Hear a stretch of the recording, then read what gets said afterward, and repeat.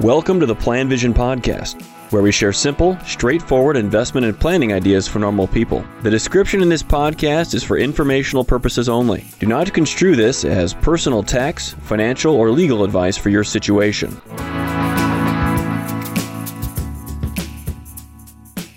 Hello, Mark Zorrell with PlanVision podcast. I'm going to discuss if all you need to use when you invest is an all-in-one fund, target date funds, life strategy funds, and ETFs that come in these varieties as well. So if you're anti all-in-one fund, you may not want to listen to this. Yeah, so these come in target date funds, life strategy funds. Some of these are available in different parts of the world. You know, Australians can get ETFs and all-in-one funds, so can Canadians, and Europeans can as well. Vanguard offers these in different forms, and so does BlackRock through their iShares product. My view on these is that they're awesome investments. You're not going to get a simpler way to invest with these fully diversified portfolios. They give you coverage of stock and bond markets around the world, covering all industries and all regions. Very low cost. They're rebalanced based upon the objectives of the fund or the bands that they use to keep them in balance. You don't need to do anything. Just how diversified are these? I did a little research here.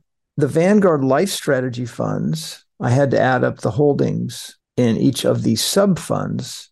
And depending upon the all-in-one fund that you're using, there may be 4 or 5 different funds that are part of that. 28,000 holdings, stocks and bonds. The Canadian ETFs, 31,000. The Euro ETFs, there's these all-in-one global ETFs. It'd take me a while to do the math on how many holdings they are, but they're made up of 14 ETFs. At this point, what else do you really need? Well, you need something else if you just can't be satisfied with this simplicity. If you're influenced by industry commentators who think that there are opportunities that you're missing, unless you're looking at different sectors, if you're not looking at what's happening today, if you just believe that things can't possibly be this simple, well, why do these things work so well from my viewpoint and from others as well? So much of the financial planning and investment process is a personal struggle. We can be our own worst enemy. One of the most important things I've learned over the years as an advisor is investor behavior and how investors can get in their own way. This may not be the single most important thing that I've learned, but it's right at the top of the list. These all-in-one funds act as a shield or a form of protection from ourselves, keeping ourselves away from our investments, which are fundamentally sound, and letting them do what they're going to do. You don't need to do anything else if you have an all-in-one fund. You just don't. You can become focused on what matters.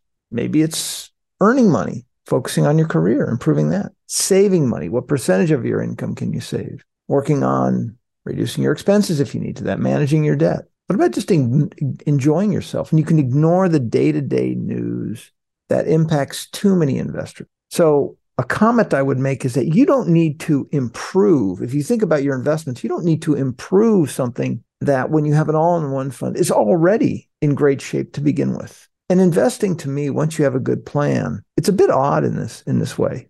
You should leave it alone. Don't work to improve it. Whereas so many other things in our lives, our relationships, our careers, maybe our health, we think about how can we go about improving them. But when it comes to your investments, once you get a good plan, and an all-in-one fund is a great plan to have, you can leave it alone. Thank you for listening to the PlanVision podcast. Let us know if you have any questions or comments on the topics covered.